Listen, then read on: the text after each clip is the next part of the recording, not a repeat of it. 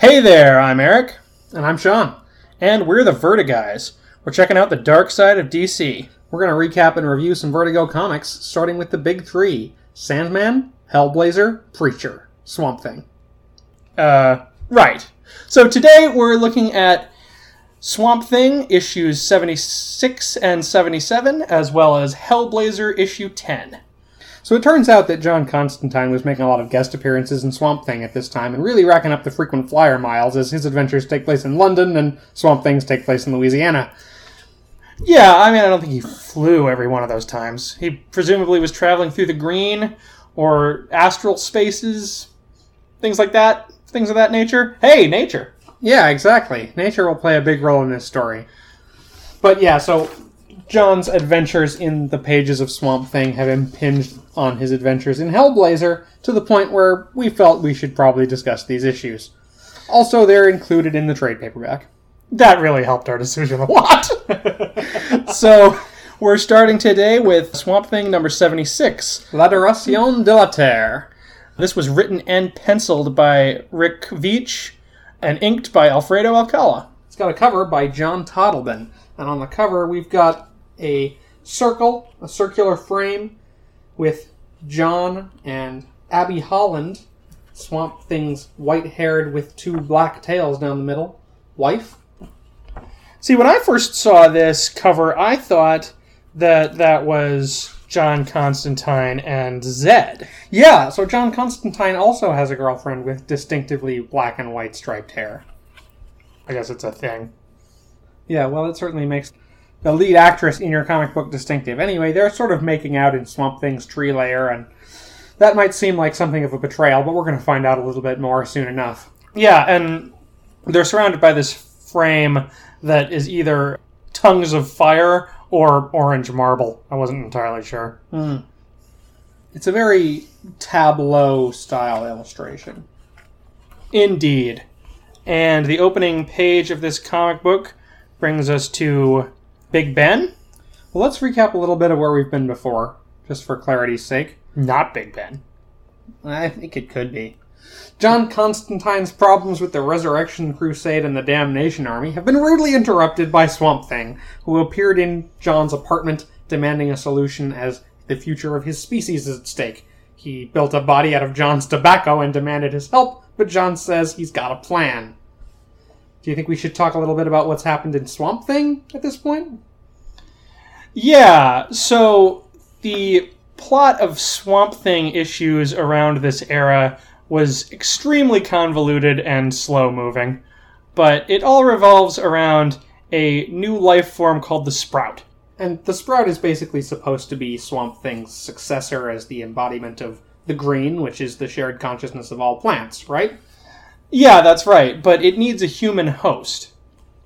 Okay, and so Swamp Thing's had this idea that if it were born into a human host, it would be purified and be able to take up its duties. Yeah, I think that's generally the notion. And there's a thing called the Parliament of Trees, which is made up of other nature elementals that's telling Swamp Thing what to do, and he's largely ignoring them. He's the anti-authoritarian rebel in his comic as well. Yeah, even though he despises Constantine for it. All right. So yeah, that explains the reason for Constantine's trip to Gotham City in our last episode, and it explains why Swamp Thing is hella pissed off now. Right, okay. So we're back at Big Ben. Yeah. We've got the Phantom Stranger here hanging out with Etrigan the Demon. So the Phantom Stranger is lamenting that good and evil have joined hands. The conflict between good and evil isn't as clear-cut as it used to be. Right. Things used to be simple, and he liked that good fought evil. But now they're trying to maintain a kind of symmetry, and he finds the line between them blurred. Yeah, and so Etrigan replies in rhyme, and I think he speaks in rhyme throughout this issue. Is that generally a thing with Etrigan? Etrigan usually rhymes. There are certain classes of demons, we actually found out when Sandman went to hell back in Sandman number 3, that are forced to rhyme. And I'm not sure if it's like the higher ones or the lesser ones that have to rhyme. Etrigan has passed in and out of those ranks, but he, usually as a character, he rhymes. But he was in that issue, and he didn't rhyme then. Did he? I don't remember. No, I don't remember him speaking in rhyme in that issue. Yeah, Etrigan's rhyme here suggests that there's a hidden threat in the blood and deeds of man. To which the Phantom Stranger replies, one of the instruments is tainted? Nurgle's touch and acrid smell are known to all who dwell in hell. Right, so this is referring to the transfusion of demon blood that John Constantine got 2 issues ago in number 8 from Nurgle, so that he could heal quickly from his jumping out of a train wounds and get back on the job. Yes, exactly. Swamp Thing doesn't know that it may interfere with his plan that there's demon blood in Constantine's body. Well, there's demon blood in Constantine's body and also in Zed's body now. That's true. But I guess that's not... She's not who they're talking about. They're talking about Constantine. Surely the Elemental will recognize Nurgle's mark and alter his plans accordingly. Faith from you is touching, stranger. I, for one, will place my wager on the trenchcoat Constantine. So we cut back to Constantine's apartment, where I guess Swamp Thing wasn't really interested in hearing his plan. He's sort of pouring himself up John's nose and down his throat, and entering his body, and taking control of him. Yeah, and I also like that it says Swamp Thing in the flames of the fireplace. Oh yeah, that's cool. So on the next page we see that Swamp Thing has taken over Constantine's body. And hilariously, he immediately finds himself craving a cigarette. And as we saw in the last issue of Hellblazer, there are none in the apartment, except for the duty-frees that John brought home from the airport, which Swamp Thing used to create his tobacco body that he's been inhabiting here. He briefly considers smoking himself, but won't lower himself to that level. Yeah. And he, here in his narration, is talking about how satisfying it is to be in control of Constantine. After all these years of twisting me around his finger, didn't I enjoy his shock when he realized how helpless he was before me? This is apparently a thing that's been going on in Swamp Thing, is Constantine shows up as a supporting character and repeatedly manipulates Swamp Thing into taking on various enemies for him, most notably Invunch. Right. So he's got a plan to get revenge on Constantine, and we'll see a little of that later. But he gets Constantine's trenchcoat, passport, and money and heads out. Good. I won't have to waste any precious time on trivialities.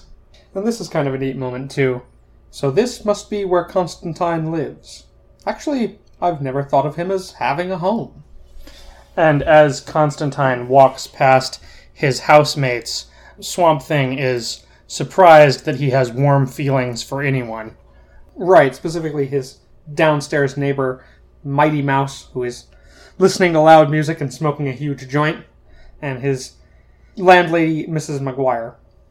So this page ends with a shot of Constantine's feet as he walks downstairs under Swamp Thing's control, and the next page begins with Abby Holland's feet as she walks upstairs to Chester's door. She's visiting her friends Chester and Liz to try to talk to somebody human. She's a little freaked out about Swamp Thing's plan. Yeah. The previous issue of Swamp Thing, number 75, was basically just Swamp Thing growing himself a gigantic brain and thinking really hard for the entire issue. Okay. And at the end of it, he comes out of the experience with this plan that they have to have a baby. Right, so he's got to get Abby pregnant with the future of his elemental species, and she's understandably a little put off by the pressure there. Yeah, unfortunately, she is not going to be able to talk to Chester and Liz because they are about to get mad sexed. I guess they can put a naked hippie in this comic. It does say sophisticated suspense on the cover. Yes, indeed. So, right before kicking Abby out, he hands her a stack of mail, which is all medical bills. Bills from the hospital for her ex-husband, Matthew Cable's care. Actually, I think at this point they may still be married. Right, yeah, I think they're technically married on paper. And she's surprised because the DDI, which is a fictional government agency, that he used to work for has always paid his bills up until now. Right, to the point where she doesn't really take interest and just throws them away. But they do remind her that she wants to go to Matt's hospital room, where he's in a coma, and basically tell him a little bit about what they're planning. Yeah. Now, we encountered Matt last week during our coverage of Sandman, the Doll's House. That's right. So at this point in the story, Matthew Cable is in a coma, having been near fatally injured in a drunk driving accident. And by the time of the first issues of Sandman, he has passed on. And he becomes a servant of Morpheus in The Dreaming. That's right. I should also point out here, she refers to Swamp Thing as Alec. This is actually after the seminal Swamp Thing issue, Volume 2, Number 21, The Anatomy Lesson by Alan Moore, which reveals that Swamp Thing is not Alec Holland, but a plant that thinks it's Alec Holland. Abby, however, seems to like thinking of him that way, nonetheless. Does she know this? I don't know if she knows, but we, the readers, know that he's an elemental plant being, not actually a resurrected scientist who fled into the swamp when he was being killed by corrupt bureaucrats. Gotcha. So this brings us to Constantine, who's at Heathrow Airport. This is his second time at an airport in as many issues. He had just returned to London, and now Swamp Thing has him traveling back to the States again. He runs into a bearded sleaze, his old partner Funky Flashman. Yeah, and Funky Flashman is delighted by the rumors that he's heard that Constantine has Swamp Thing eating out of his hand, which I don't really think is a particularly fair characterization of their relationship over the last several issues of Swamp Thing, but he seems to be referring to those events nonetheless. I think that's true.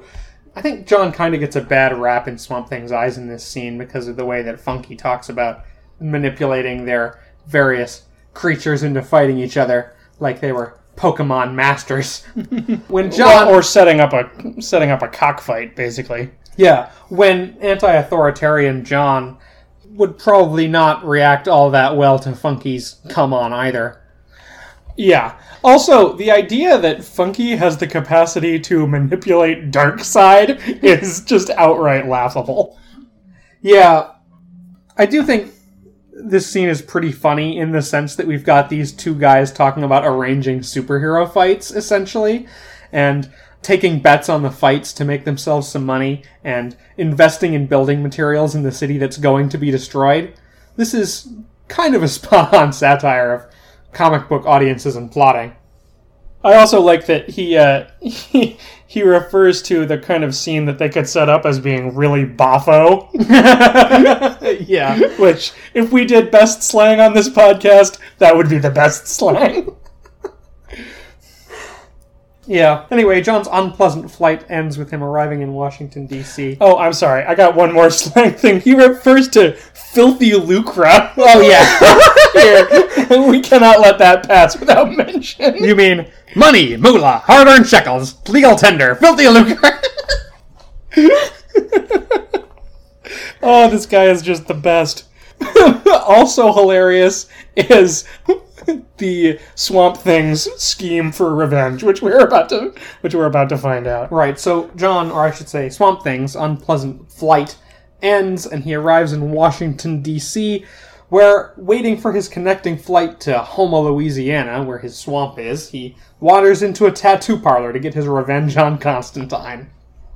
Yeah, and again, this is revenge for all the dangerous situations that Constantine has tricked him into. Right. Now, we know that Constantine has a tendency to do what he needs to do to resolve threats. And certainly, he's a self-described bastard.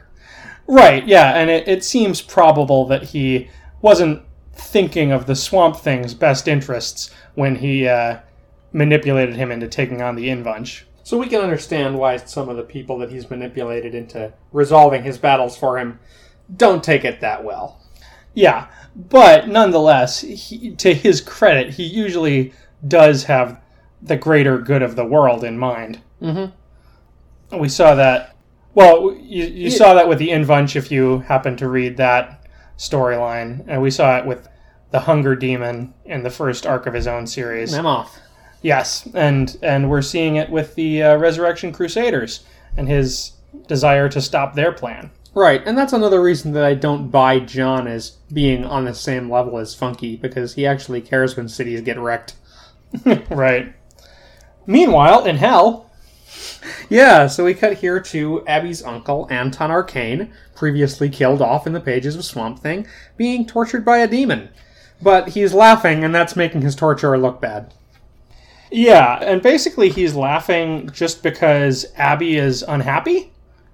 Right, he's pretty sure that the people who killed him, Abby, Swamp Thing, Matthew, are in hells of their own making, because they'll be just feeling really shitty about their relationships with each other and stuff on Earth.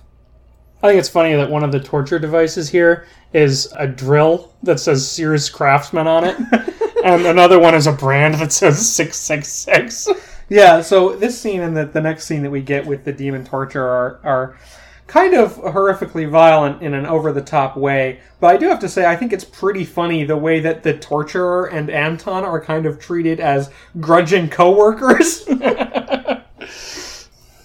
So Anton's pretty sure that Abby is miserable, but the demon suggests that they take a look and see.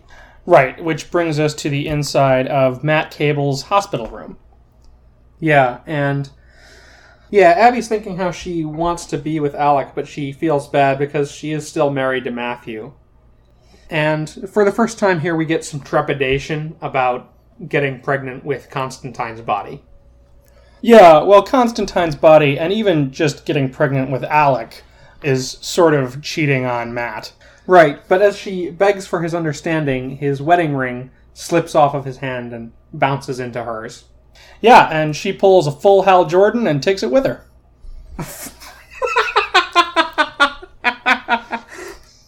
I got that reference.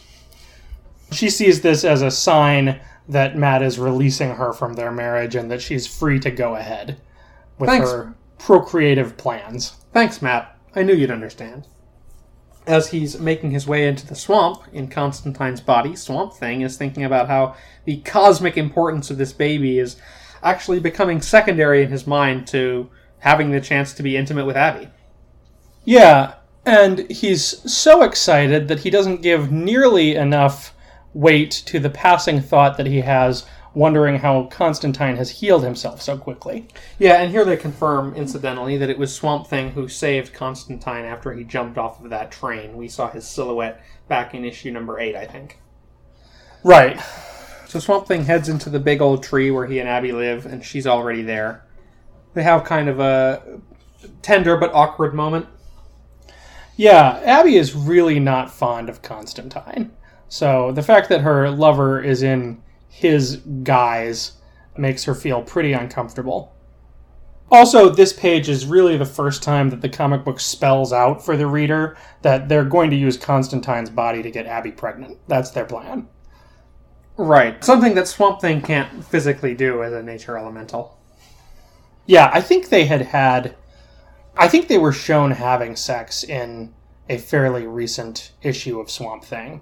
One of the issues of Swamp Thing leading up to this, and it didn't work out. Okay, so in my research on this subject, which I did for the purpose of this issue, it seems like Swamp Thing and Abby have sex by ingesting a hallucinogenic tuber that Swamp Thing grows, and just basically having a drug trip together. Well, you might be right. In any case, Swamp Thing is sort of enjoying being in a human body and having human physiological responses. He says... meaning boners. Right. Yeah, he says, I think that Constantine enjoyed this kind of thing. To which Abby says, don't remind me. Yeah, and that line actually made me wonder, have Constantine and Abby hooked up in the past? Not that I know of, but as they go on to talk about this, she has some issues with the idea of being with Constantine's body.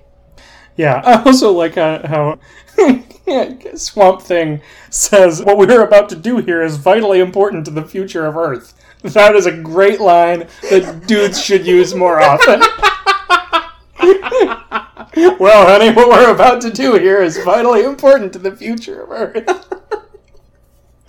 Yeah, he's really not understanding that kind of pressure is actually what's making Abby nervous, and putting it on is not helping. But okay. They have a moment here where they kiss, and she hates the taste of cigarettes in Constantine's mouth, so he grows a coating of chlorophyll in John's throat and lungs to cover it up.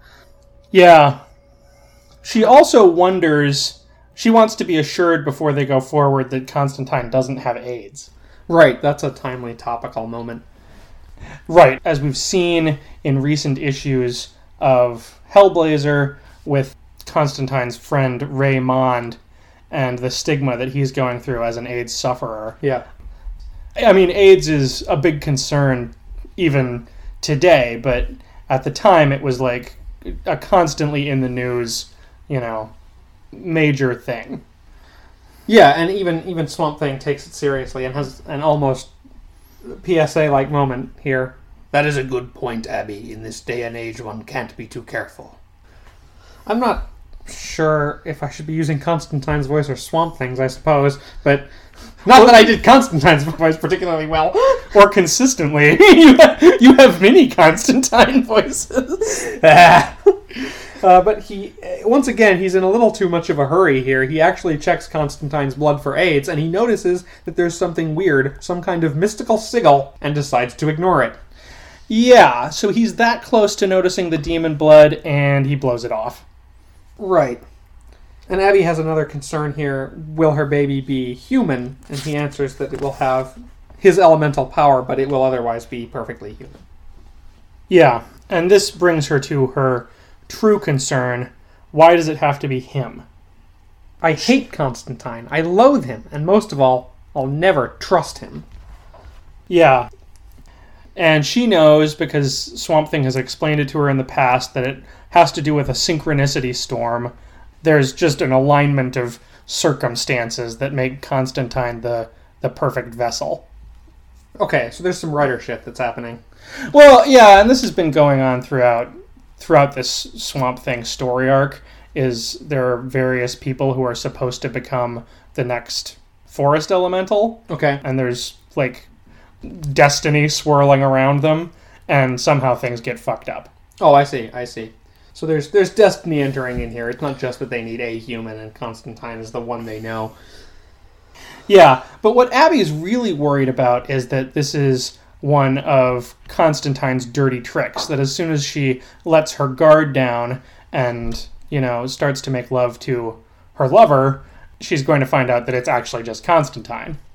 Right. And this is a particular concern of Abby's because she actually was sexually mistreated by Anton possessing Matt Cable earlier in the series. Right. This is the sort of thing that has already happened to her. So what she wants is some kind of gesture to prove that he really is who he says he is. Also on this page, take note, we can see the tattoo that Swamp Thing gave Constantine. I never noticed that before. It is a small symbol of a pine tree on his posterior. Yeah, so she's looking for a gesture. She pulls out Matt's wedding ring and asks him to put it on. And he says that he would be proud and happy to do so. To which she replies, I knew it was you all along. Back in hell, Anton is finally upset because he sees that Abby is about to be happy. And the torturer locks him in a sort of head-sized iron lung and throws him into a lake of fire. Nobody likes a whiner, Anton. Meanwhile, Phantom Stranger and Etrigan are outside the tree lair watching Abby and Swamp Thing have sex. Just like they watch everybody have sex, listeners. Yeah, that's right. If you've had sex recently, remember, the Phantom Stranger was there watching. That's why he goes to bordellos.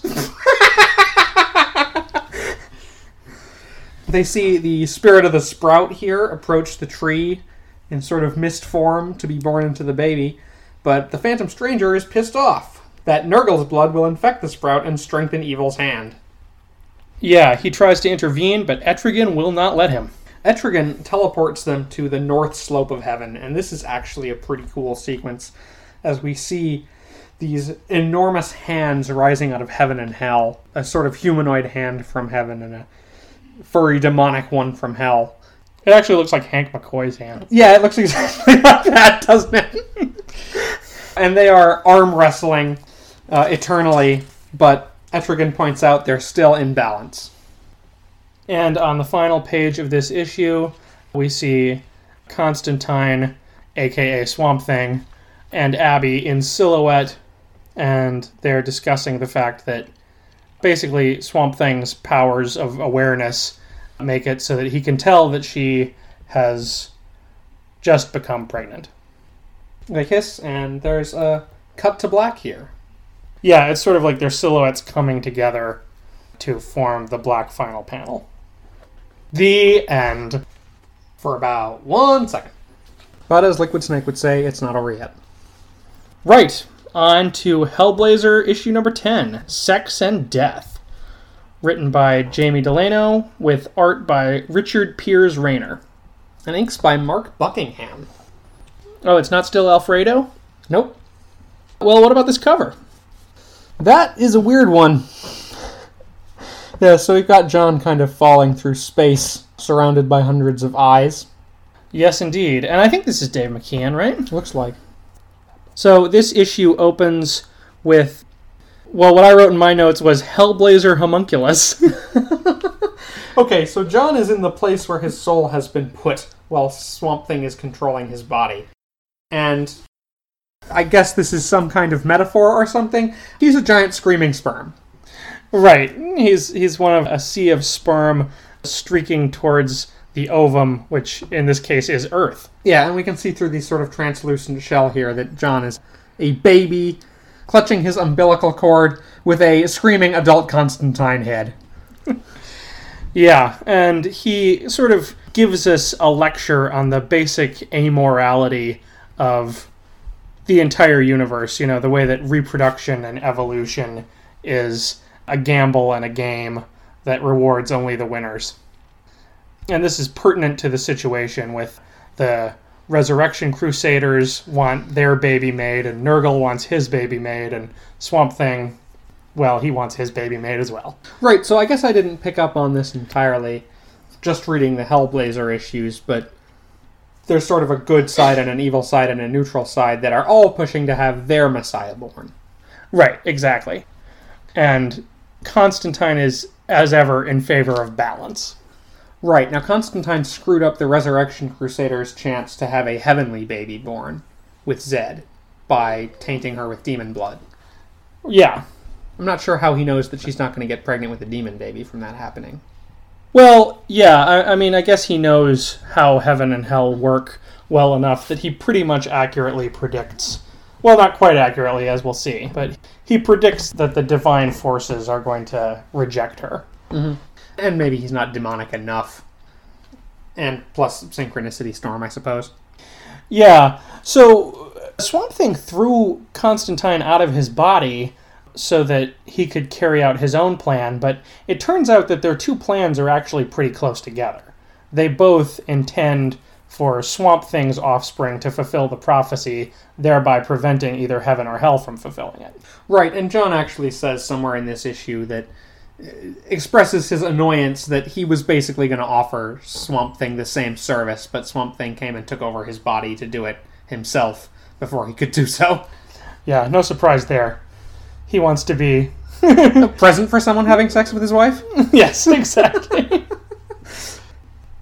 Yeah, so we've got some crazy visuals here as these sperm are flying high in space and crashing into one another. And then John finds himself in more of a familiar form, turning into his own astral shape as he appears in his apartment. Yeah, and he realizes that he's seen this place before. Falling through his own flat and seeing Mrs. McGuire sort of helps him get his bearings, and he remembers that the Swamp Thing just kicked him out of his own body. Right, at first he manifests, but he doesn't have any memory of himself, but he quickly regains that. He continues sinking through the floors of his apartment building and down into the earth. Well, specifically into the London Underground. Right, and as he falls into what he describes as the swamp of the earth, he remembers that Swamp Thing is to blame for this. Christ, the big green bastards killed me! But then he realizes that he's not dead, just astral projecting. Yeah, although Swamp Thing was pretty careless, and he actually could have ended up killed if he wasn't so good at this sort of thing. Right. And then John explains a little bit about how he would also be glad to see the neutral Messiah born. The prophecy gets fulfilled, the Resurrection Crusaders get stopped, the demon gets it in the air, I get the credit, and Abby gets pregnant. So at this point he decides that he wants to check in on whether his gambit with Zed has succeeded, so he makes himself an astral plane. It's a shameless pun, but yeah, he literally makes himself like a World War I era biplane to go fly himself to Glastonbury and check how things are going there. You see Zed in sort of a stylized wedding dress, apparently bald, and surrounded by parishioners, including her creepy glasses dude father. Yeah, now we saw that they cut her hair short in a previous issue, and now they've shaved it all off. So I figured that's just someone in the Resurrection Crusaders kink. It's like, oh, that's awful. cutting unwilling ladies' hair. And he's arranged things so that he gets to do it twice. Maybe she lost her hair as a result of the demon blood, although that did not happen to John. Yeah, that part doesn't really make sense to me.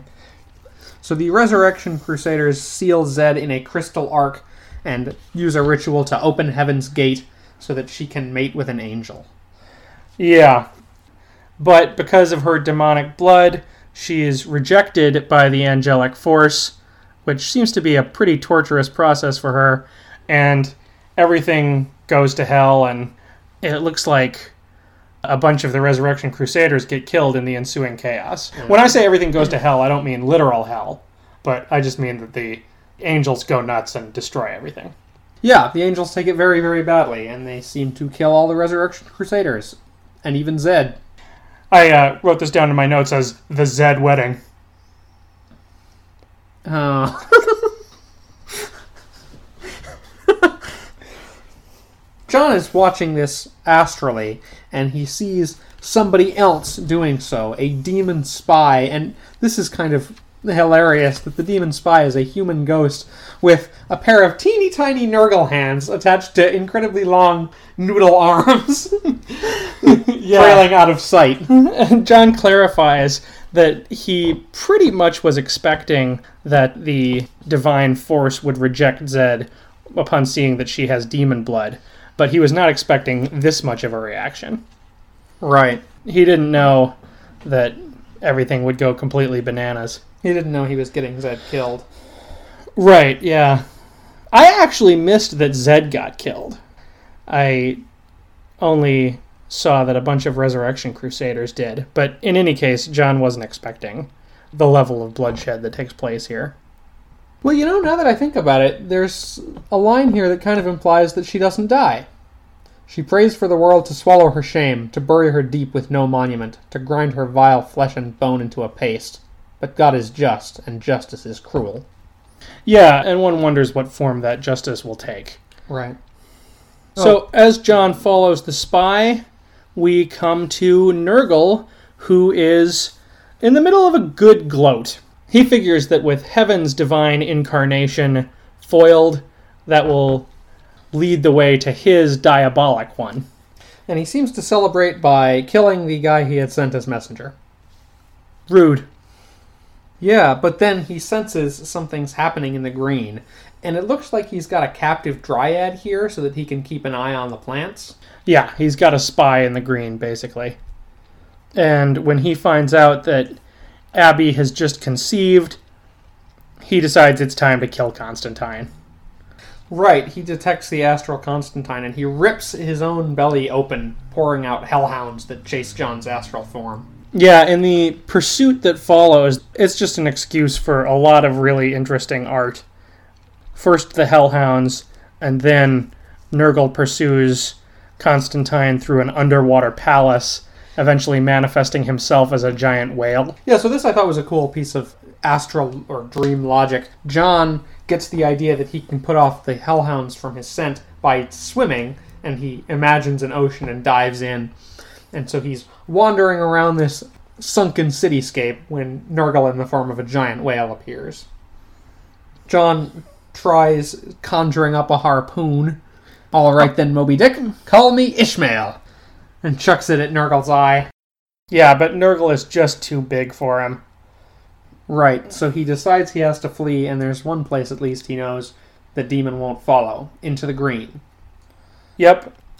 So, seeking Swamp Thing's help, Constantine enters the green and accidentally re-enters his own body at quite an inopportune moment. Just as Abby feared, he suddenly reverts to Constantine. Yeah, and she is super pissed off. This is exactly what she was afraid of. It's a virtual replay of her experience with her uncle Anton. And she storms off. She doesn't want to hear what Constantine has to say about it being an accident and an act of necessity. She just informs him that she hates him and runs away. Yeah, we have a sort of a rare moment here where John is actually genuinely apologizing, but she's not having any of it. And as she storms off, Swamp Thing shows up and basically kicks John out of the house. Yeah, and at the same time informs him that he didn't have to fight Nurgle because Nurgle fled as soon as Swamp Thing appeared. Right. He feared me. But, unfortunately for John, Nurgle has long-term plans for him, having realized that he was betrayed. Yeah, he gives him a message. Remember Newcastle. Remember Newcastle. I do. It fills my mind from Louisiana to London. And as John arrives back in London... This actually jumps us past the events of next issue. As he arrives back in London, after the events of the next Swamp Thing issue, John finds the corpses of Mrs. Maguire and Mighty Mouse strewn about the apartment. Yeah, Nurgle has killed his housemates, who he had such respect and caring for, that it shocked Swamp Thing. But seeing this inspires John to realize the truth. How did I not see it before? Christ, he even spelled it out, boasted about it. He played with me. Nurgle, Nurgle, Nurgle, I know you now, you bastard! Yeah, in his fury at what has happened to his housemates, he has concocted a plan, and he pulls a file out of his old boxes of stuff that says Newcastle, 1978. I owe him a monstrous debt, and I swear, between the despair of heaven and the hope of hell, that debt will be paid in full. So yeah, it looks like in the next issue of Hellblazer, we're finally going to find out what happened in Newcastle all those years ago. But first, let's wrap things up with Swamp Thing number 77. Alright, this is Infernal Triangles, written by Jamie Delano, our regular Hellblazer scribe, with pencils by Tom Mandrake, inks by Alfredo Alcala, and a cover by Dave McKeon. On the cover we've got sort of a luminescent Abby Holland, and behind her, John to one side, and Swamp Thing on the other. Yeah, worth mentioning that Jamie Delano, while he's the regular writer on Hellblazer, obviously over here on Swamp Thing, he would be a guest writer. Yeah.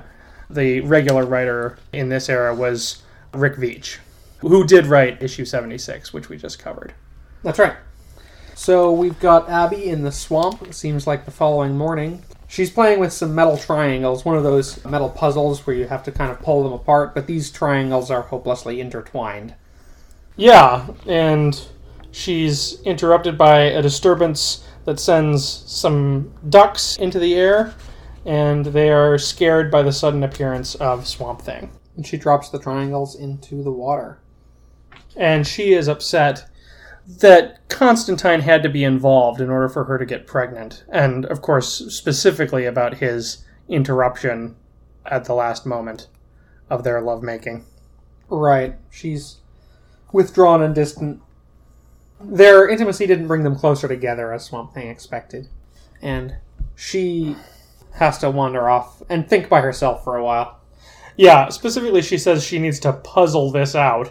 And then we get the title, Infernal Triangles, and Swamp Thing is trying to solve the triangle link puzzle as well. The symbolism is pretty on the nose. There's also a V of the ducks flying overhead. So triangles everywhere. Oh, yeah. Abby's walking along the side of the road, thinking how everyone just seems to want to use her. Yeah, now this seemed to me a pretty big switch from her feelings on the plan in the previous issue. I mean, obviously, I know that the experience got ruined for her by Constantine showing up, but I also wonder if part of this is that Jamie Delano's just not as familiar with the character as Rick Veitch is, so he can't really render her consistently. Makes sense. It's a bit of a switch. In the last issue, we saw that she was excited to be intimate with Alec, but at the same time, we saw that she was kind of nervous about the pressure of conceiving the Sprout. Yeah, that's true. So a convertible pulls up behind her, and a seemingly nice couple talk her into accepting a ride. This woman, Ella, wants her to tell her tale. Men can be such monsters. But then she recognizes Abby's distinctive white hair and realizes, having seen her in the newspaper, that she's Swamp Thing's wife. Yeah, and they immediately start asking prurient questions about Swamp Thing. Julius here was really turned on by those pictures, weren't you, Julius? And I was too, to be honest. So they just kind of randomly decide that she should have a threesome with them. Yeah. Abby demands that they stop the car so that she can get out, and sums it up with the word creeps as she leaves them in the dust. Yeah. Meanwhile, Swamp Thing is brooding and, whether subconsciously or otherwise, is conjuring up a plant that takes a human form. While Abby watches some kids play on a triangle-shaped jungle gym composed of other smaller triangles, Swamp Thing makes some really top-drawer faces. Yeah, he's sort of experimenting with trying to change his form. He's worried that what Abby is displeased with is his sort of inhuman visage. Right. Particularly, I think, compared to Constantine, since they needed Constantine's human body. Once again, Abby tries to drop in on Chester and Liz, but once again, her plans are foiled by their newfound intimacy. Sometimes three's a crowd. So instead, she just steals all their money. Yeah, we see her take a couple of bucks from the can they use to store money, and she leaves a note, an apologetic note, saying that she will explain and pay them back. I like that she steals all their money and leaves a note signed A. It's straight out of Pretty Little Liars, really. What does she know? Then she calls a cab to go to the bus depot. Yeah, she's getting ready to blow town in a big way. And as she enters the bus depot, she passes a man in a trench coat who's won 6 times at Find a Lady. Yeah, that's pretty clearly Constantine standing there. Yeah, so again, this is before the final pages of that last Hellblazer issue. He hasn't left Louisiana yet. Right, or discovered the fate of his housemates. She sits down at a cafe and gets a cup of coffee, but there's sort of some drama going on outside the cafe. Yeah, this guy is being left by his wife or long-term girlfriend, who's now going with a much younger, better-looking man. Powerless to do anything to confront the other guy, the spurned fellow decides to take out his rage on Abby as basically the nearest woman. Yes, and as well on Tim Gunn, since this guy is wearing a remarkably tacky suit.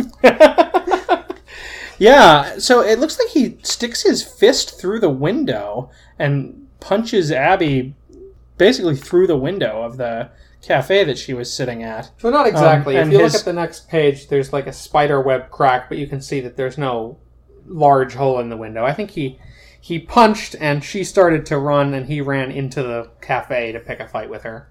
Oh, still, seems like that should do some damage to his hand, right? Yeah, makes sense. So this asshole, with really quite a lot of mucus pouring down his face for some reason. I guess because he's supposed to be crying. Yes. He's in tears, and He throws Abby down on a table and gets on top of her, but she is quite resourceful and has already unscrewed the top of the pepper, which she throws in his eyes. Yeah, Constantine comes up and says hello, but she really doesn't need his help to deal with this guy. She's already quite handily taken care of him herself. Constantine says, "Looks like you could use some human company." And they wander off together to get smashed. Meanwhile, Swamp Thing is experimenting with new forms. Yeah, trying out various handsome shapes. Jerry Garcia, Batman, Indiana Jones, Superman. Yeah, it looks like Bruce Springsteen there. Ah, I wondered who that was. Nice call. Well, I love Bruce Springsteen. And on the far left, there's a guy who looks remarkably like Morpheus, except that Morpheus hasn't ever appeared in a comic book at this time. Yeah, I thought that was just supposed to be like a sort of proto-attempt at creating human forms. Yeah, but it's got big stringy green hair. Meanwhile, Constantine and Abby are drinking together, and she's explaining why she hates him. This is weird. I can't believe that I'm sitting here getting drunk with you, of all people. I don't even like you. Well, I have been told that I possess an almost irresistible charm, so don't feel too bad about it. You probably can't help it. Anyway, we've got a lot in common. We're both small fry getting screwed about by supernatural forces outside of our control. Don't be so base, Constantine. It's the way you drag every genuine human feeling into the gutter that puts me off to you. It's funny, that's what turns most people on. Good drop of beer, this. She asks what his angle is, and he says that he's an independent operator interested in collision of opposites. In other words, in maintaining neutrality between the forces of good and evil.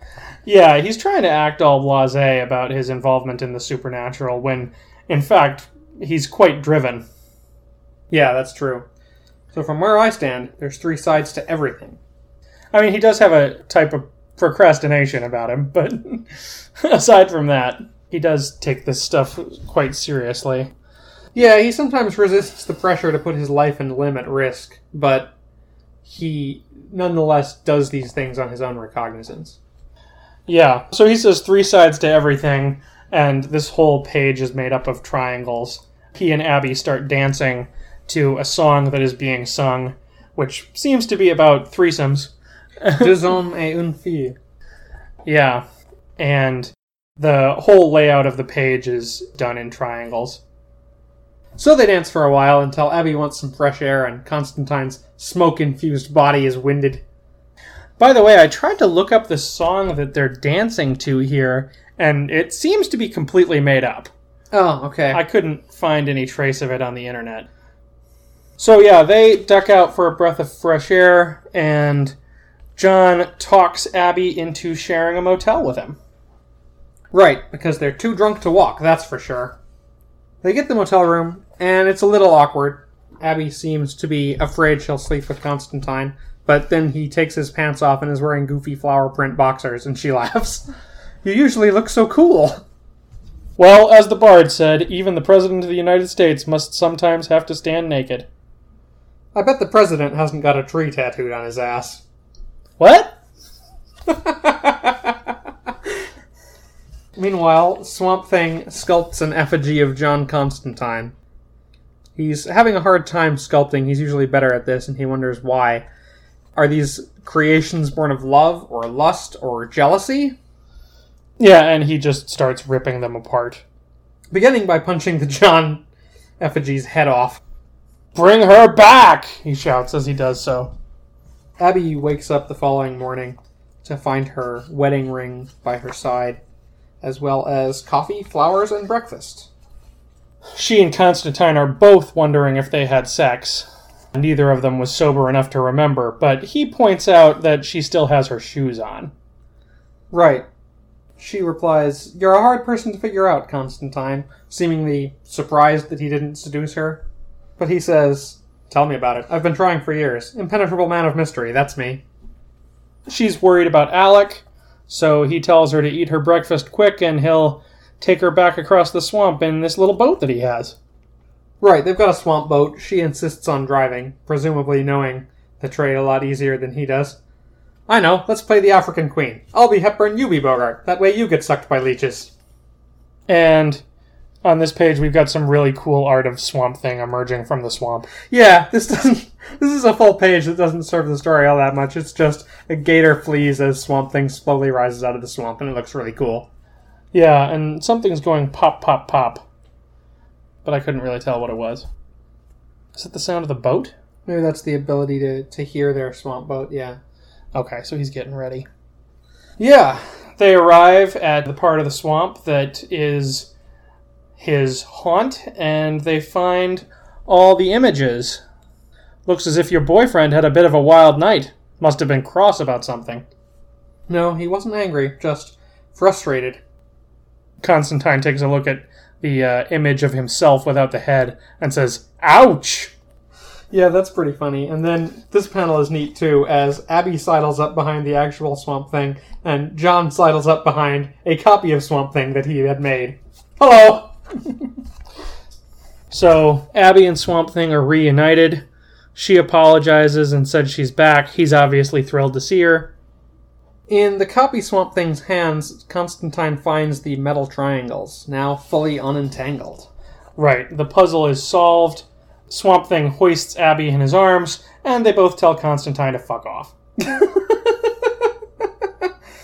Abby thanks him for looking after her, and he replies as he walks away, no problem at all. All part of the job, darling." Yeah, so this looks like a pretty happy ending for him, but we know what he has waiting for him back in London. Right, an ugly scene. Well, so what did you think about this story arc? It's interesting to see Swamp Thing take a place in the mythology of Hellblazer. He's really just been kind of a character in another comic that is mentioned from time to time. Like, we know he's one of John's friends, but he doesn't do much.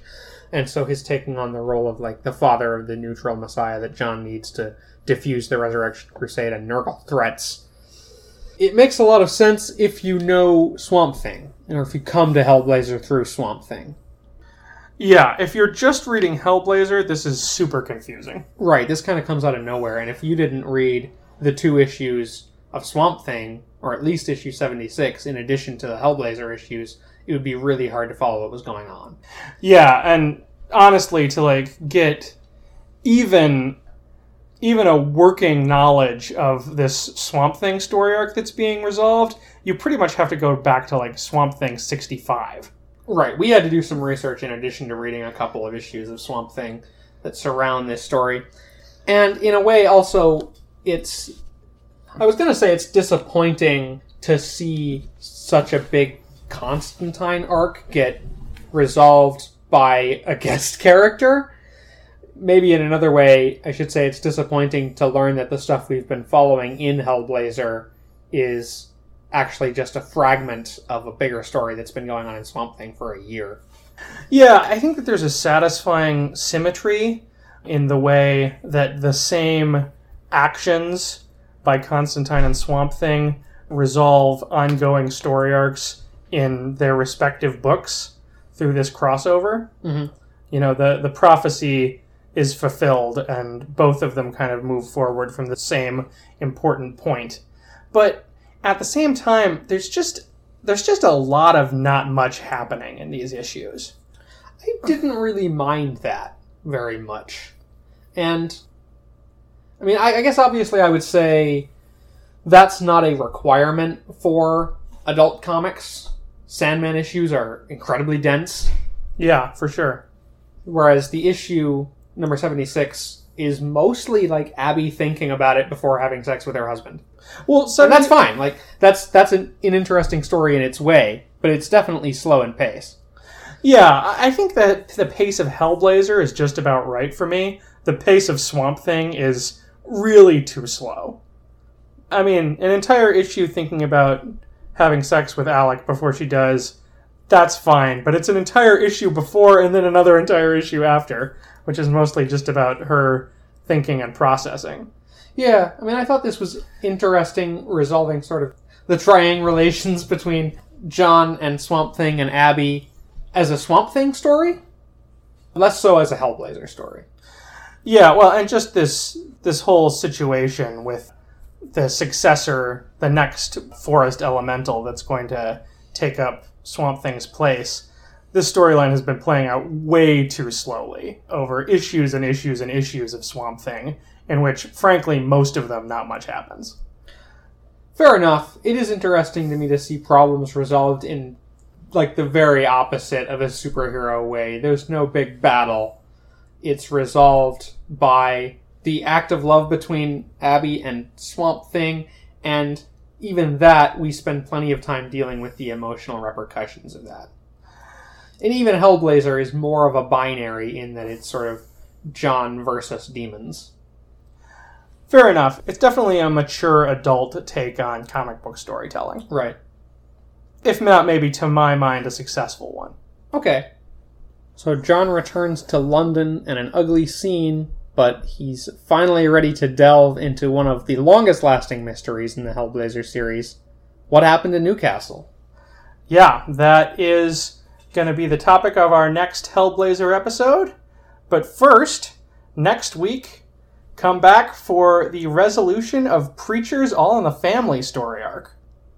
Join us next week as Jesse Custer resolves things with his weird family from now until the end of the world.